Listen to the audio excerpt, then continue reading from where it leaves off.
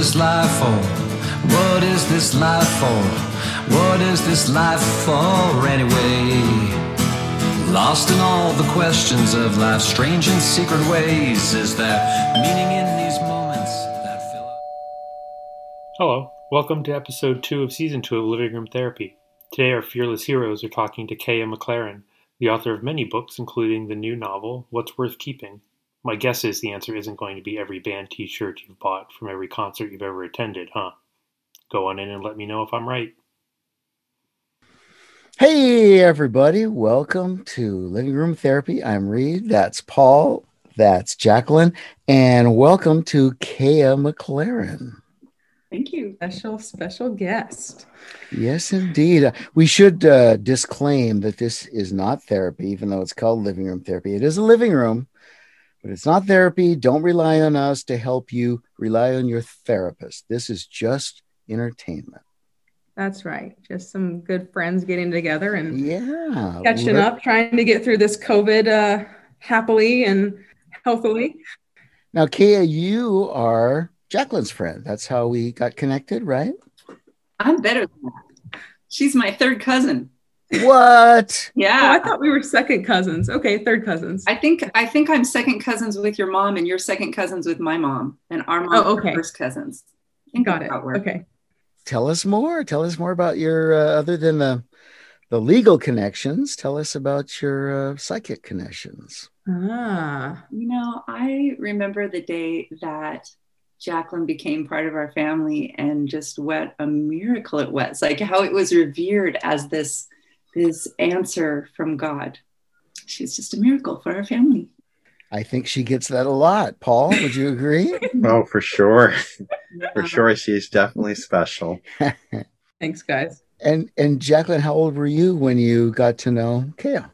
And we would have some family gatherings, Christmas parties and stuff. Yeah. I mean, you were a toddler and I was a little older. And right. The one time I do remember, she lived in Easton and I was going through some sort of a breakup, and I ended up landing at her little cabin, and she made like this when I think of couscous, I think of you. It was couscous, it was cucumber, tomato, it was a really nice salad, and just quinoa. Quinoa, not couscous. Yeah. Well, I think of you for couscous too then. Oh. But she had all these like affirmations, like a lot of like positivity around it. It was just a really nice place to be. And like, we had some really good, I look back on that time and it was really important. I needed somewhere soft to land. And wow, nice. And when was that?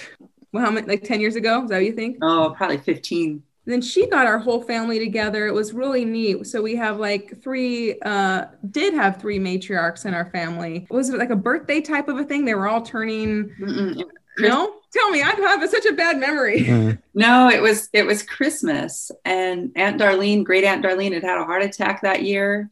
And I just felt like, man, there's no time to waste. We got to get everybody together. The older generation of women were utterly stunned that you could have a party without like stress and freaking out. And I didn't do anything except delegate, like bring a dish and show up. I didn't do anything, and everybody chipped in and helped clean. It was no big deal. And that was just kind of interesting to see a generational difference. But anyway, ended up being my grandmother's last Christmas. And so I remember we got a great photo of the three of them, all of our older, awesome leaders of the family. Strong women, graceful women with grace and kindness too. They pass it down to us. Yes, they do. So Jacqueline tells me you're an author. I started on the Divinity of Second Chances. I'm only about 3.5 hours into the 10 hours on the audiobook. Oh, that one was like my favorite audiobook out of all of them. That book I wrote, about 20 years ago. I still really love it. In some ways, it seems like my most authentic book because it was the one that was edited the least. When I look back at it now I think, oh, I'm a better writer as far as better sentences and stuff like that. But yeah, the characters are amazing.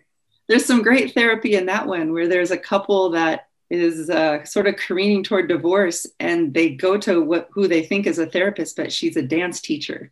and forbids them to talk. I like it. Yeah, so they work their way up to learning to tango, but without talking, and they build up some tension. Body therapy. I think a lot of problems are kind of physical in nature. I mean, I was talking to another author today who had gone through breast cancer a couple years before me, and she was talking about that, about what a physical experience trauma is. And we were thinking about how sometimes physical experiences help you out of it. You know, in this culture, we're so focused on words, but being in nature or the comfort of petting a horse or listening to music, those things that keep us in the moment and make us feel physically safe, are healing. Mm-hmm. I was remembering like the first time I got a massage after my treatment, and what a relief it was. What a blessed relief. How profound it was to feel all the parts of my body that had not changed. Yeah, and touch did that. Touch alone. Mm-hmm. Yeah. Just made me aware of like, oh, that's right, I got some legs. Or the first time I went skinny dipping after that, same thing, where like, wow, feeling a lot of skin here. That's not my chest. That sounds like your positive psychology, Jacqueline. Yeah, I think that's why I gravitate so much to like the books that she's written, even though there's a lot of difficulty and things that they've had to overcome. And I'm thinking like all the books that I've read of yours, the latest one, just to see what this person does with this really difficult experience and how she's finding ways to find herself again and find herself in life again. I mean, it's just you said the word authenticity, and I think it was very authentic and just real. Thank you. And I really appreciate you using the word authentic for it, because that's what it was to me. Like in the beginning, it was a completely different book. I started writing this book before I got cancer. And I was walking with my friend Erica Bauermeister, who's a great author, and she had bought this house in Port Townsend up on a hill, big Victorian, but it had been owned by a hoarder. And so she and her husband cleaned out disgusting things and worked really hard on this house. And she had written a book about it. And at that time, nobody was really interested in it. And I was saying, well, Erica, take the same thing and turn it into a fiction, like make it about a husband and a wife who, you know, remodel their house and remodel their marriage, and got all the metaphors there, the foundation and the boundaries and the electricity and the like plumbing to take the poop away and you know, all that, right? That's good. Yeah. And she said, yeah, no, you write that. And so I did. So I thought about it for a few months, and then I ended up maybe a year later in New Mexico, living across the street from a house that was beautiful on the outside, but hadn't been gutted on the inside. Like there had been a plumbing leak upstairs that had gone on for a few months. And so I started writing about that house and imagining a couple headed for divorce that needed to repair it so that they could liquidate their assets. But at some point I realized, this isn't my story. I don't know anything about remodeling houses, and I don't know anything about marriage. What am I doing? And so I was down in Mexico, and I started writing this book that I was really enjoying, with lots of characters in a quirky small town in Mexico. And when I showed what I had to my agents, they said, yeah, no, don't do that. That's about outlier characters in an outlier place, and no one's going to relate to that. No, this is terrible. I was kind of in a desperate position by then. So I just threw this on the table to stay in the game.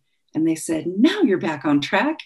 But it helped give me a down payment for this house. And I was really grateful for that. But I got my edits after my third round of chemo, when pretty much every single thing in life except for love and nature seemed like bullshit to me. And I just didn't want to waste any more of my precious life on a book I didn't really believe in. I mean, I thought about buying my way out of the contract, but that didn't seem like integrity because I signed the contract. And I thought about just writing the book that I said I would write, but having a book out that I wasn't proud to have my name on didn't seem like integrity either. So I realized, as much as I didn't want to, I had to scrap it and begin again, because that's what integrity looked like. But it was tough because during cancer treatment, I also regretted spending quite as much time as I did writing books. And there were times where I didn't do things that were meaningful because I had a deadline. Like I wasn't my best friend's bridesmaid because I had a deadline.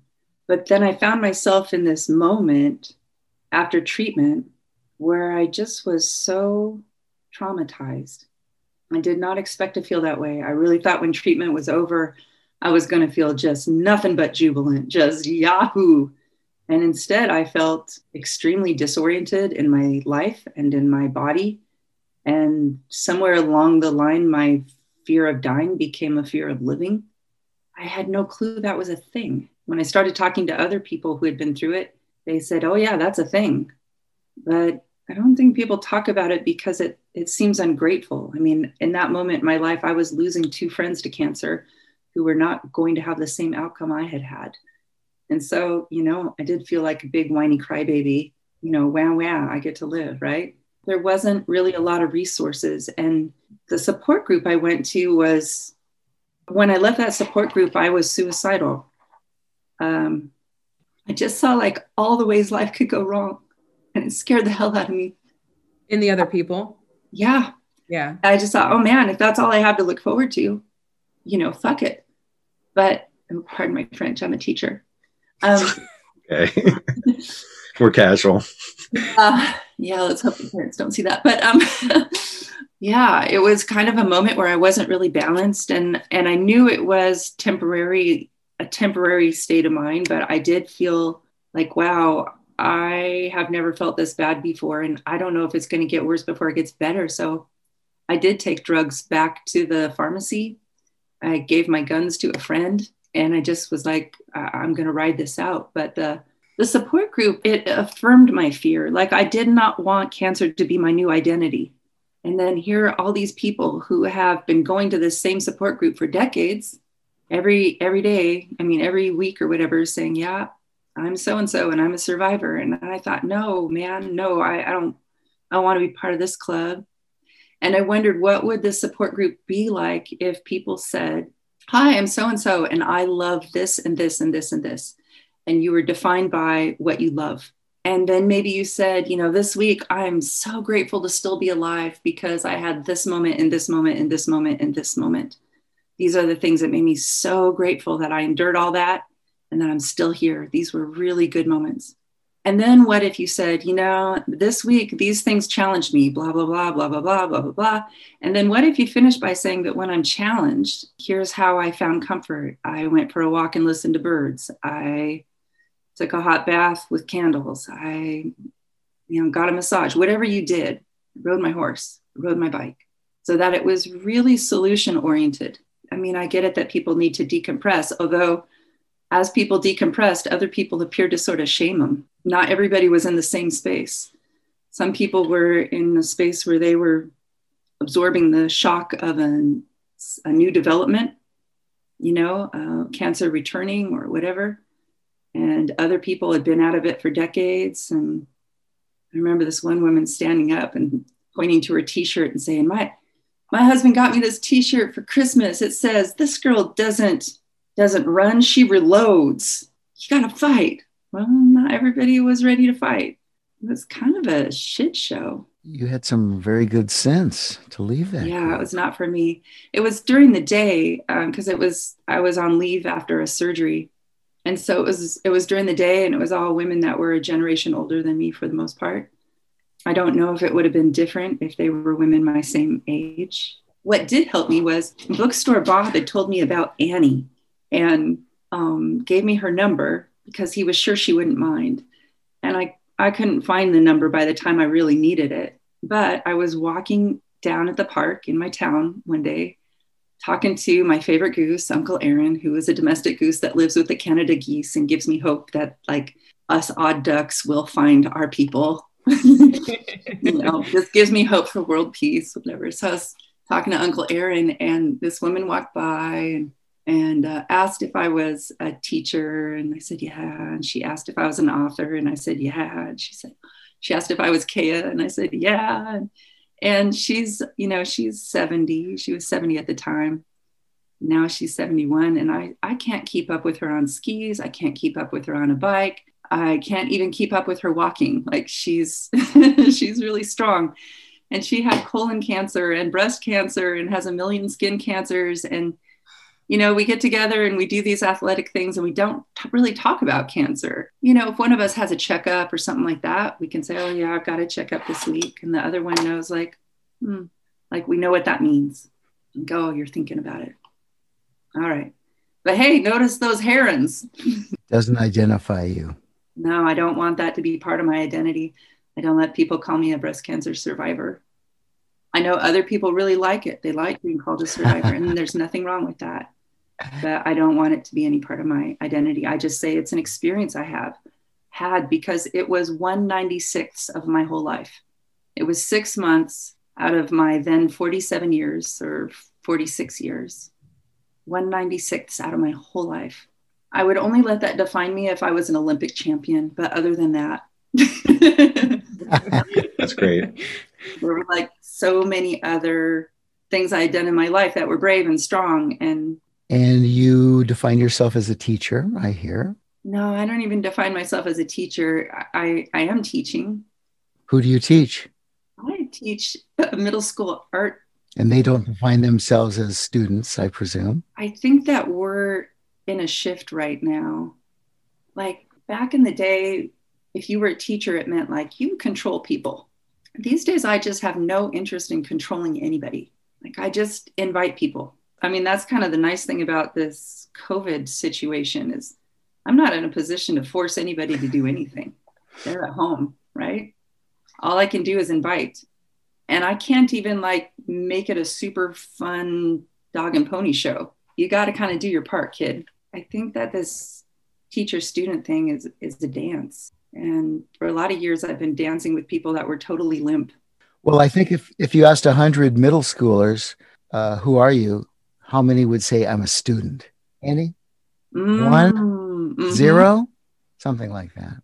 Yeah, It's been really interesting. I'm curious when we go back if students will see their education as less of a burden and more of an opportunity. I really hope so, but that might be too much to hope for. I mean, I like to hear people like you say the good thing about this pandemic is.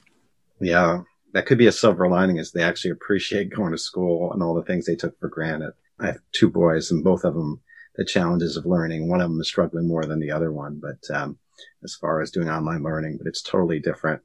And I really feel for all the kids who've missed prom or graduation. Yeah, my niece graduated from high school last year, and this year has been in Cal Poly in like solitary confinement. Can you imagine being so far away from home your first year and being in solitary confinement, which was bad enough, but now like she was exposed to somebody with COVID. She believes she already had it. So now she's like in extra solitary confinement for a couple of weeks. I see a painting on your wall, Kea. Is that yours? Oh, I did this like 20 years ago. I was working on the Jicarilla Apache Reservation in northern New Mexico and hiked to Opal Lake with my dog. And it was just kind of fun living near where Georgia O'Keeffe lived and painted. Oh, yeah. I put that in my water a little bit. And where I lived, I could go down to the grocery store and buy teepee canvas. And so I would buy pieces of teepee canvas and gesso and paint. And painting is something like that keeps me really in the moment. And so a lot of these teepee canvases, not this one, but some others, I mean, I've gessoed and repainted and gessoed and repainted. Like, I don't have attachment to my paintings usually because like who needs more stuff? But I do need the practice of painting just because it helps me stay in the moment. So painting is a gerund to you, not a noun. Mm-hmm. Yeah, well, art's about process rather than product. Yeah. Mm-hmm. Today is Jackson Pollock's birthday. I like his work, but I appreciate that he did something new. He liked being in his paintings, not just in front of them. Right, interactive. I can see that, like contact sport. Mm-hmm. But that seems like such a boy thing. I was thinking about when I used to teach elementary and had to monitor recess, and what I noticed is that boys have to crash into things to know that they're alive. Like they have to crash into each other and they crash into the ground. Or I watched a bunch of boys make a giant snowball and then like leapfrog into it to hit themselves in the nuts one time. Like that was what they needed to do to know that they were alive. That's all you need to know about us. I'm a new mother, and to see the differences of, like, I'm in a parents group. And so one of the women sent a video of her son crawling, and he is basically pushing himself, head planting his face into the ground. And I am just in awe of this, because Evelyn is very dainty, and like she is not going to put her body in harm. And that was all that kid wanted to do. And it's just how early that starts. It's amazing. We were talking about that author and I were talking about that today too, about how much our environment also becomes part of us. And how we interact with our environment. That kid has a relationship with his floor that Evelyn does not have with her floor. With her environment, it just takes it in. He forces it in. Yeah. When I'm just remembering the conversation that you and I had, Kea, before when we were talking about you coming on the podcast, and you were talking about, and I've thought about it a couple of times since, and that's why I wanted to talk about it a little bit, because I think it's an important topic.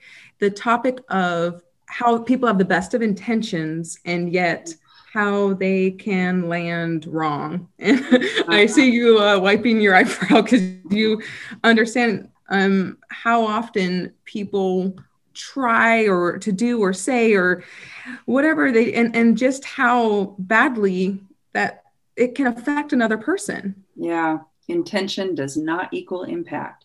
And I don't just mean that on the receiving end. I mean it on the giving end. I mean, it was really interesting for me to go through the experience of cancer diagnosis and cancer treatment and get so angry at people for their missteps. And then last year when my mom was diagnosed, to make some of the same missteps. We all want to fix people, but it turns out that's not welcome. Like that really comes across in the book. I hope so. What people's intentions were, and then to see how it impacted the main or one of the main characters. But I thought if you're wanting to see what that looks like in action, the book does that. Could you talk about one of those missteps? I have a couple people I know going through cancer right now, and I'm sure I've made a misstep along the way or two. Yeah. I mean, what became really clear to me when I was going through my thing is the only right words were "I love you" and "I'm here for you." Those are the only right words. And I had no clue. Like before that, I always thought the more words I had, the more it showed I cared. And everybody, I mean, there were times where I felt like I was wearing a white t-shirt and people were showing home movies on my chest. You know, like they were projecting their experience. They wanted to tell me all about their, you know, aunt who had cancer and died. Like, that's what I want to hear. Shut up. If you need to talk to somebody about that, pay somebody. Don't tell me. Oh my gosh, that's not appropriate. Yeah. Other people wanted to tell me all about alternative healing stuff. Like I was going to gamble with my life. You do it. When you get cancer, you do that. Shut up. I don't want that advice either. Everybody shut up. I felt like I had a hula hoop around me and I wanted people to come up right to the edge of the hula hoop in case I needed them, but don't you dare put a toe over that hula hoop, because that hula hoop defines who I am. Don't you dare walk into who I am.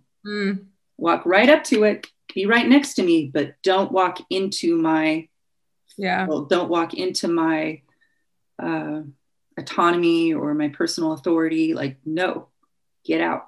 I got really mad at a lot of people because I'm an educator. I was educating. Maybe I am a teacher because I was definitely teaching. Well, it's a strength of yours for sure. I felt like if I'm experiencing this, then these people are going to do this to other people who aren't as strong as me and aren't going to tell them. Right. I have to save every cancer patient that person's going to meet for the rest of their lives. I gather you didn't understand this boundary before you got cancer. I think because I'm such a strong personality, nobody ever dared to get anywhere close to my hula hoop before. But once I was in a weakened position, they all wanted to rush right on inside my hula hoop. They wanted to say dumb shit to me like, I think this is really going to help you get closer to Jesus. Like, hey, you don't know anything about my relationship with Jesus or God or anything else. You don't get to say that to me, or Louise Hay. Oh, no, no, no, no. Turn around and run. Turn and run.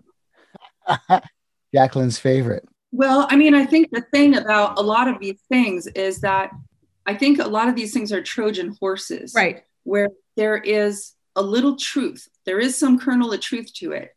And then this other lie can kind of hide and sneak in. It's not absolute truth. Yeah. So yes, does stress cause disease? Yes, stress causes disease. Does that mean all diseases caused by stress? Nope, some diseases are caused by genetics. So shut up, Louise Hay, turn around and run. Well, I was wondering about other people's hula hoops. Did you understand this boundary for other people before you experienced it yourself? No, I was a hula hoop violator. Okay. That's honest. Mm-hmm. Yeah. Good advice. I mean, I think we're all arrogant, but I think I also had a lot of arrogance. You know how we always have pristine clarity about other people's lives, right? Definitely. I definitely was guilty of that. Well, it reminds me of what you said earlier about editing, about throwing stuff away. About maybe that's the greatest strength of an author. I read a quote today. Sorry, I don't have any of my own thoughts, so that's why this is new. Do this. I always go back at like how many times in my life since I've had an actual editor that I've wished that she was right there to like put her hand over my mouth. Sometimes I imagine that she's standing right next to me and just goes, whoop. You probably have absorbed some of her wisdom. I've never read any books by Colette, but it's her birthday today too. So she was born 1873. So she's been saying this a long time. Sit down and put down everything that comes into your head, and then you're a writer. But an author is one who can judge her own stuff's worth without pity and destroy most of it. Yeah, interesting. That's deep. Isn't that fascinating? So I'll do art for two different reasons. And one of those reasons creates what I call vomit art. Like, when you feel bad and you just want to get it all out, well, that's fine. Like, get it all out, but then get rid of it. Like, I don't get the stomach flu and puke into a plastic bag and then like say, oh, look what I made. It came from a really authentic place. I was really feeling it when I made this. So the art that I keep is art that will leave good stuff in its wake, that makes the world a better place in some way. That's a good way to look at authenticity. Most of it is not worth keeping. I'm getting ready to throw out all the journals, all the writings, everything that I kept thinking that someday I would use it, because I find I don't want to go back and look at it. And I don't think I really want anybody else to look at it either. And wouldn't it be nice to have the gift of space? Speaking of hoarding. Artists are hoarders in that way. Like, maybe that's why I don't get rid of all my photographs that I take. And storage is cheap right now. It is interesting to actually ask ourselves what is worth keeping. I think I used to look at things and wonder, will I ever use this, or does this have value? But now I find the question is this more valuable than clarity and space? What book of yours should I start with, Kea? This one. What's worth keeping? Yeah. Okay, I will. Yeah, in it, there's three characters. There's the main character who's in this moment after breast cancer, and her dad had been a teacher during the school year and a ranger during the summer. So she comes back to Ohanabacosh up at Mount Rainier to just be with the big trees and find healing in nature. And her husband was a first responder to the Oklahoma City bombing and has kind of been in a calloused state ever since. I had a friend that was the head of the crisis intervention team of the Seattle Police Department. So he was the one that used to talk people off bridges and ledges and help people who were off their meds and causing problems. And he was a deeply compassionate man. He talked a lot about how when he blocked out the bad, He also blocked out the good. So I wanted to write about that. He also talked about how strange it was to be in sort of combat-like situations in the day sometimes. And then that night, go to a block party and have to act normal. And how our police officers are like soldiers that never get to come home from war. And I thought that was interesting. So I wanted to write a little bit about that. And I also, when I was going through my really tough time, I remember hearing about the kids who had been in the Parkland shooting talk about their trauma. I realized, oh, they're talking about exactly what I'm experiencing right now. We're going through the same thing. Different things caused it, but we're going through something really similar. So I wanted to show that all trauma is really similar. And then they've got this daughter who's graduating from high school and is really going off the rails ever since she learned that there was a genetic piece to this cancer. I thought that was kind of an interesting thing to explore. Like, what will this new generation do now that they've got access to these tests? What choices will an 18 or 20-year-old girl make if she finds out she has the same gene mutation I have? Is it ethical to have children when you might pass this on?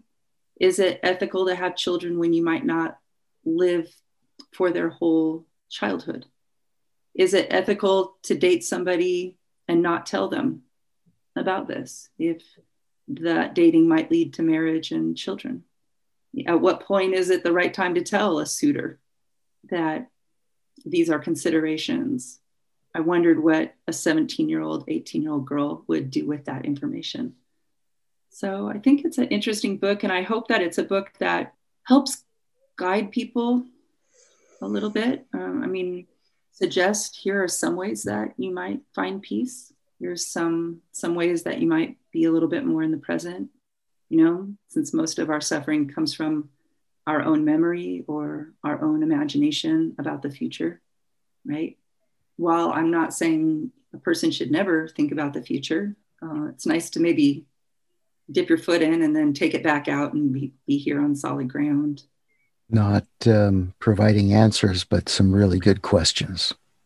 Yeah, and ideas. I know that what's right for me isn't right for everybody else. I don't imagine that there's tons of other women that get a mastectomy and find themselves just thinking, if I could only be with the big trees, I would be okay. That didn't even make sense to me, but I just really wanted to go back to the big trees in the Quinault rainforest. And at first I couldn't. I didn't have the strength or the endurance to get there, but I went out the Mad River, which I thought was appropriate because I was mad.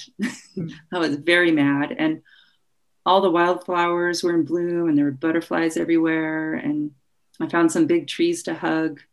It was so nice to be refilled with the energy of life, especially after being in so many artificial environments that year. There's not a lot of living things going on in the infusion room or in the operating room or in a hospital in general. Before going into the hospital, I would always park in a certain place so that I had to walk on some grass before I went in. I just needed to feel earth under my feet. Those were some deep thoughts to think about for an 18-year-old. I've done the 23andMe and there's some genetic stuff that runs in my family, but something that I think when I was 18, I wasn't thinking about much beyond dating and hormones and other things. Just, that certainly didn't exist back in my day. Genetic testing per se, right. Or if it did, I wasn't aware of it at 18. Yeah. This character in my book is somebody who's always done the right thing, was the good daughter, was delaying gratification. And now, she doesn't see a whole lot of point in delaying gratification. In the end, I think she finds a balanced state. Her maturing is neat to experience, how she does have this, like you said, kind of calloused, hardened teenager just wants to push everyone away. And then she gets these big kind of hits over the head, and to see her grow through that, I really enjoyed. Am I running the book for you, Reed? No. My memory is so bad. I can't remember spoilers. Okay, good. I tell people that too, that my memory is so bad that I'm a great secret keeper like that. My mom said once to me that the mother-daughter relationship is inherently insulting. because you have this little girl and you think she's going to want to be like you. You don't think she's going to be like you, but you think she's going to want to be like you. But she doesn't want to be like you. She wants to be like her. She said once she realized that, our relationship improved dramatically. For Carly, getting out of that and being with a great aunt who doesn't have that identity thing gives her the space then to look at some of the guests that come to the Dude Ranch. And yeah, and spoiler alert, I'll always give happy endings because I think that the world has enough problems. I was on a hike with some friends on New Year's Day, and one of my friends was saying that her goal for this year is to not be in a state of inertia.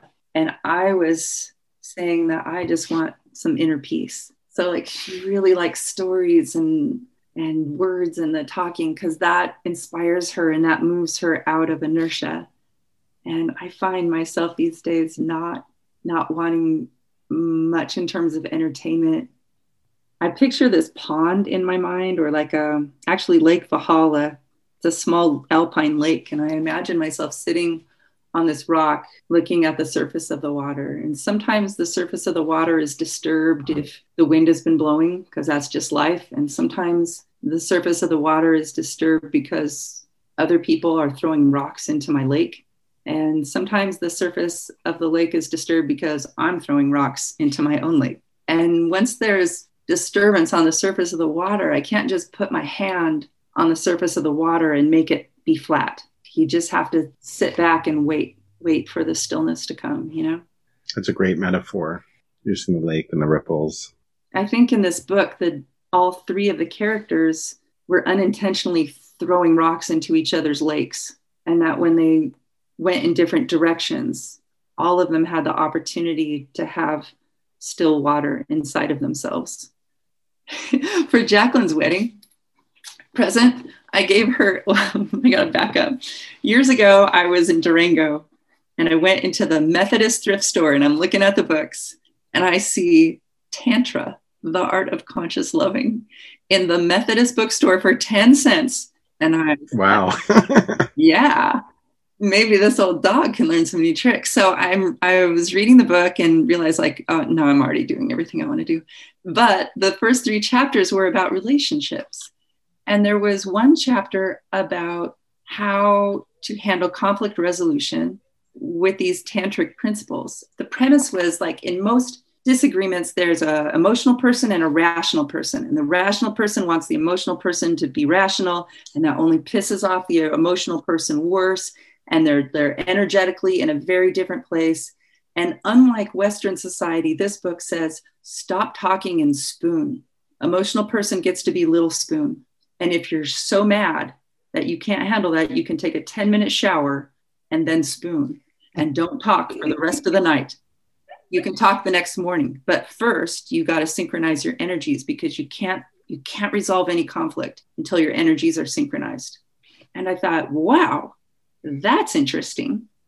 Because I wondered, how many times are conflicts made worse when there's a fear of abandonment on top of it? There's a concept of the wise mind that seeks to basically, write down the logic side of your brain and write down the emotional side of your brain, and then see if both of them can be true. And then, see what feels right to you. Because a lot of times you're torn between, staying in a relationship, for example, or leaving a relationship, right? And there's a logical side that says, oh, the person's perfect for me. And, and there's another side of you that says, oh, this person really doesn't fit for me. I think inertia is a myth. I think sitting by a lake or a pond with ripples that are quieting is very active. I was thinking about this interview I heard with a great jazz musician who said he didn't believe in luck. He believed in constant preparedness combined with good timing. So inertia might be that moment where you're prepared, but the window of opportunity hasn't opened up for whatever it is you desire. I think of inertia, for example, there's inertia in marriage as an example. Some people, stay together because they're codependent and they can't live with each other. There's other people who just stay married because, hey, I was married yesterday. I'm going to be married today. I'll be married tomorrow. I think some of those people are just happy being in those same consistent jobs. Or there's people who've been at the QFC, a supermarket checker, I've lived in Sammamish for 20 plus years. I probably have had some of the same checkout people for 15, 20 years. I'm so happy about just seeing them as a friendly face, even though I only see them once a week when I do go in.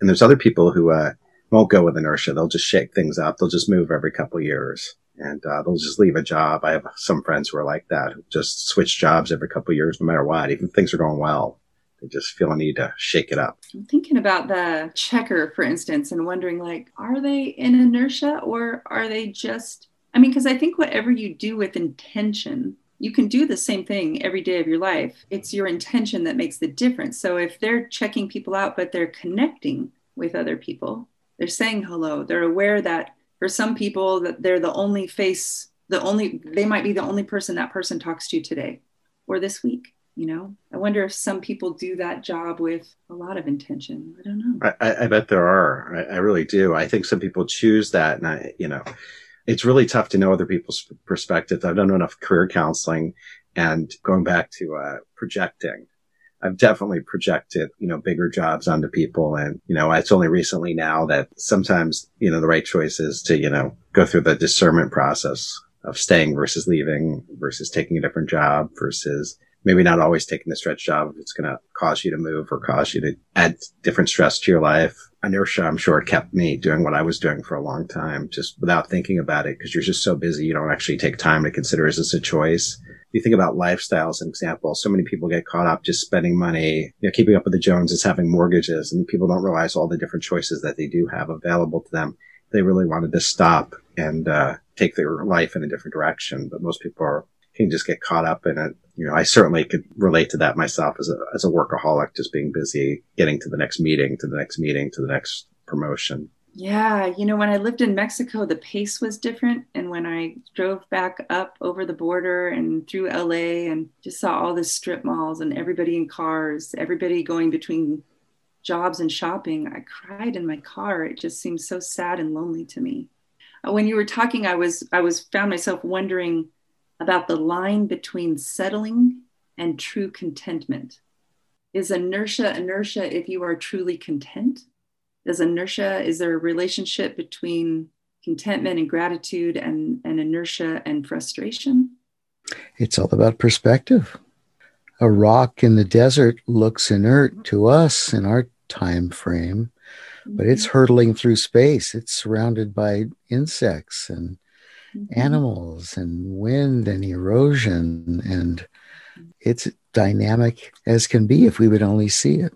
It made me think of those rocks in Death Valley. That's what I was just thinking about too. Yeah. Which are amazing. Every time I see pictures of those, I haven't been to Death Valley myself, but my friend Seep's been there many times and taken pictures of those rocks. And it road trip. Yeah, we got to go. That sounds awesome. All right. I was there last year. We need a road trip. And the road to the Magic Rocks was not open. So check your website first. Okay. Thank you. Okay. Good advice. We're always up for an adventure. So we haven't had a road trip in a while. I remember this now. Yeah. Yes. Yeah, I'm missing it. I'll make sure there's plenty of water if we go to Death Valley. I know you will. Very much a planner in terms of a J on the Myers-Briggs is what it is. I'm right there with you, though. It's like, and maybe it's just post-cancer, like where I now know that thing you think won't happen will happen. I can't unknow that I live on a fault line. So like just a few weeks ago, I found myself filling up water jugs and just putting them in my closet. Like on one hand, I was like, am I getting weird? Maybe, but also if the earthquake comes, I'm going to be living the life. Not like it's hurting anybody.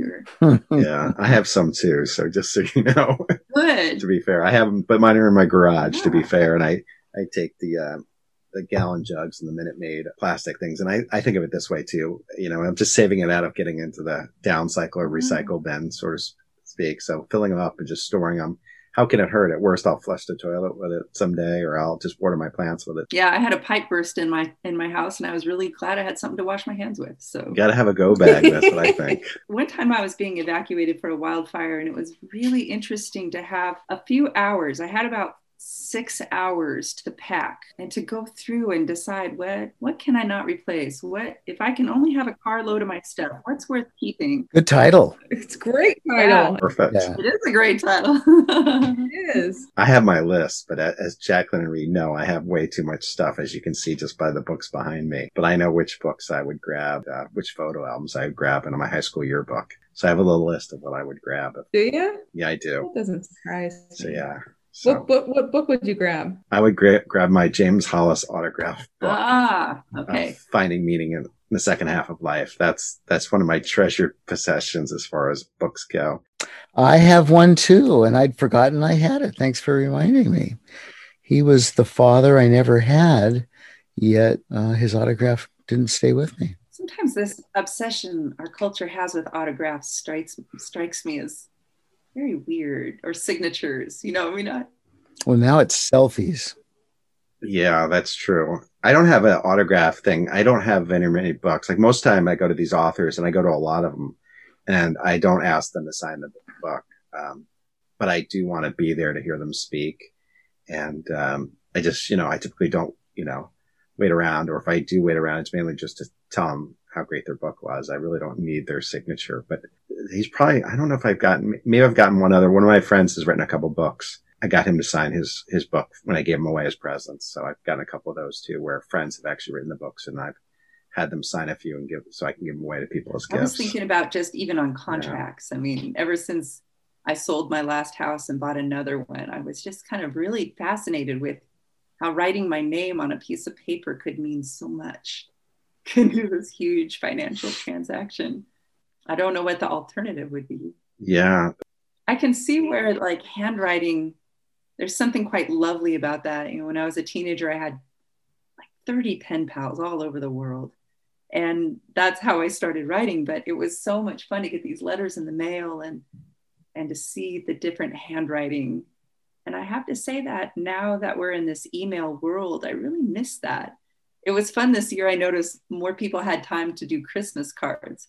It was just fun to see this handwriting, something about the sweetness, how you can see emotion in handwriting, or see how deliberate a person is, or how some people are very fast thinkers. And as I think about getting rid of just a big box of memorabilia, I find myself reluctant to let go of my grandmother's handwriting, very sweet handwriting. Or I know that one day I'll really treasure my mom and dad's handwriting. Like, just, I don't know that I have to keep all of it, but a little sample is something about it very beautiful and personal to me. Mm-hmm. I have my dad's down vest. I kept a few things after he died 20 years ago, and I wear it when I'm out in the garage or working in the winter. And I took it off the other day, and I never noticed that there was a tag in it that had his name on it. He was very big into identifying his stuff. He was very stuff oriented. And there was his name on this tag in this vest, as if he was planning to accidentally leave it somewhere and then someone would know to get it back to him. It was block printing, all caps, but it was still a signature. Yeah. Yeah. I just sent back my friend Maria some letters that she wrote me in college, and she showed them to her kid. We went to high school together. She was so excited to get them because I found them in a box in the garage. And I found another letter from one of my other friends talking about her now husband and how excited she was about it. So it was just interesting that I was able to sort of give them back something. And I don't know what I said in the letters I wrote, and knowing me, they probably weren't that exciting. I almost like to see both sides of the correspondence to know what they were responding to and what was going on in my life, because I don't think I remember what I would have written them. But since other people sent me letters and I know they're responding to mine, and I treasure those too. And I think I did send these gratitude cards out talking about having extra time. That was the one silver lining, is I did send out a bunch of gratitude cards to my friends, and I was really glad I did, as one of my friends actually passed away. It was really good to, do that. Have you guys ever your future self is writing a letter. It was a thing I saw in a book, and I did it with a client one time. And every once in a while, I run across this letter. I think it's my 60-year-old self writing to like my best friend, and I'm telling her about my life. I just love reading it because it's just so sweet. I mean, I just get such a good feeling reading about what I'm doing in my life 30 years from now. And I just kind of tuck it away. I don't really know where it's at in this house, but every once in a while, like I come across and I see my handwriting and I get to reading it, and it seems like it's this other person, but it's me. It's a really cool also for, I don't know, if you're going through something. I mean, it was specifically kind of targeting for counselors to do with their clients, but I thought it was just a really neat thing to do, just period, because I like writing letters. And an exercise in perspective and imagining yourself when you're beyond whatever the set of circumstances are that are troubling you. Yeah, it was. Yeah, totally. Unless it's like, dear, I'm knitted sweaters for my 13th cat today. I was telling my best friend, Kristen, about my husband and how he's doing. And I think I have 2 kids in the letter, and one's 13 and one's doing this. And it's just, I really love watching them grow up. And it's just kind of neat. I mean, that was before I got married and had a kid, and to be able to read this letter, and it's just, I can really see that I'm moving towards that actuality. It's great. My books have served that purpose in some capacities. And some of the things that I've written came true after I wrote them. Like, somebody did give me a free X racehorse that was red. And somebody, I did meet a fireman, Mike, and spend a little time with him. And I did, I don't know, and breast cancer. That's why from now on, I think I'll just write erotica. Okay, I like that idea. Maybe I should take that up. My grandma always said, that which you give your attention to grows. Yeah. Hey, Jacqueline, pass that Tantra book back. Yeah. I don't know. Really. But I like in this book, I have a great Aunt Ray who lives on a Clydesdale farm, and I hope that one day I will have my farm with my Clydesdales. Budweiser. I was lucky enough to get to take a trip to England a few years ago and ride Clydesdales around Dartmoor National Park for a few days. And the first one that I rode had been the heavy horse winner of England for the past couple years. Wow. And when he went into a canter, he took these 4 long leaps that I felt like he was going to sprout wings and fly. It was the most amazing thing I'd ever experienced. I mean, I think I've ridden probably about 80 horses in my life, but I had never experienced anything remotely like that. It was amazing. And then other times. Were you bareback, or do they make saddles that big? They do. And Clydesdales are a little bit more narrow than the other draft horses because they were not bred to pull plows. They were bred to carry knights in armor. Wow, yeah. I did not know that. That sounds heavenly. It really was something. And they were so brave. Like the other horses I rode were so afraid of everything. And these horses were just like, wild ponies came running up to us and they were just like, and nice to meet you. Cars would come by and they're like, what are you going to do about it? I really appreciated that.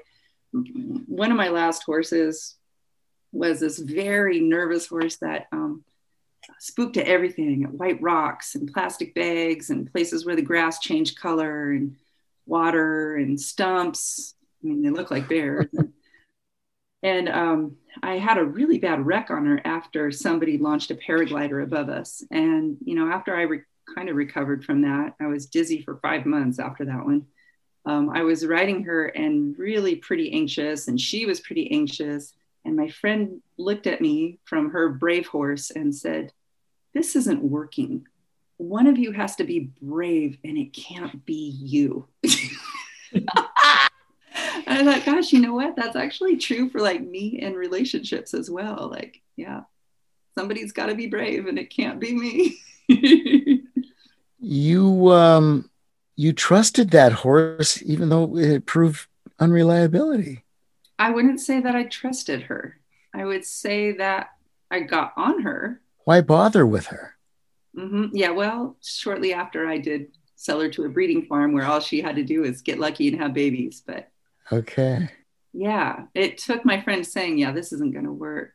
You thought your courage would be enough, maybe. I think that that's a normal woman thing. And I think we see that, I think like in the classroom, we think if we just, if we just love enough, if we just work enough, this kid will blossom. And then sometimes that happens. And then we make the mistake, maybe in a romantic relationship, thinking, oh, if I just love somebody enough, this will all work out. All of these incompatibilities will fall away.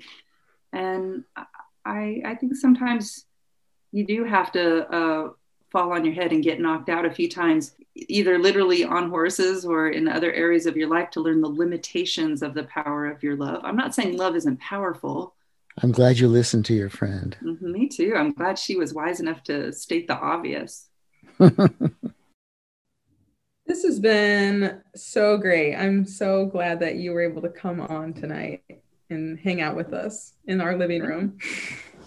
Thank you. Yes, it was awesome. There's so much wisdom that I've taken away that I'm sure is going to be helpful for somebody out there who's wanting it. If not, that's fine. You don't have to take it. Isn't it nice when you have a question in your heart and you just happen to stumble upon the right thing, whether it's in a book or whether it's just something a stranger says? Or yeah. I always think that's interesting how we choose books, like when we have a question in our heart, I think we just know when we pick up that book. Well, speaking of modern life, my copy of your book will be here Saturday. Hey. And but I can start reading it on Kindle right now. Nice. Oh, excellent. I'll have to get it. I'm still working on the second chances. Oh God, yeah. I was walking in the field the other day and thinking, maybe I'll learn to play the bagpipes. And then I was remembering my character. What was his name? Phil? Not Phil, but the teacher. Okay. Oh yeah, I don't remember the teacher's name, but yeah. Al. He's a Scotch drinker, though. Yes.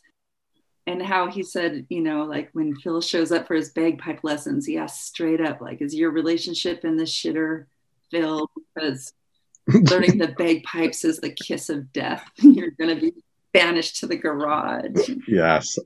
I was thinking, yeah, now that I've really completely given up on myself, I should learn to play drums and bagpipes. Yeah. Well, too funny. Well, I hope you enjoy the rest. I think it's a fun book.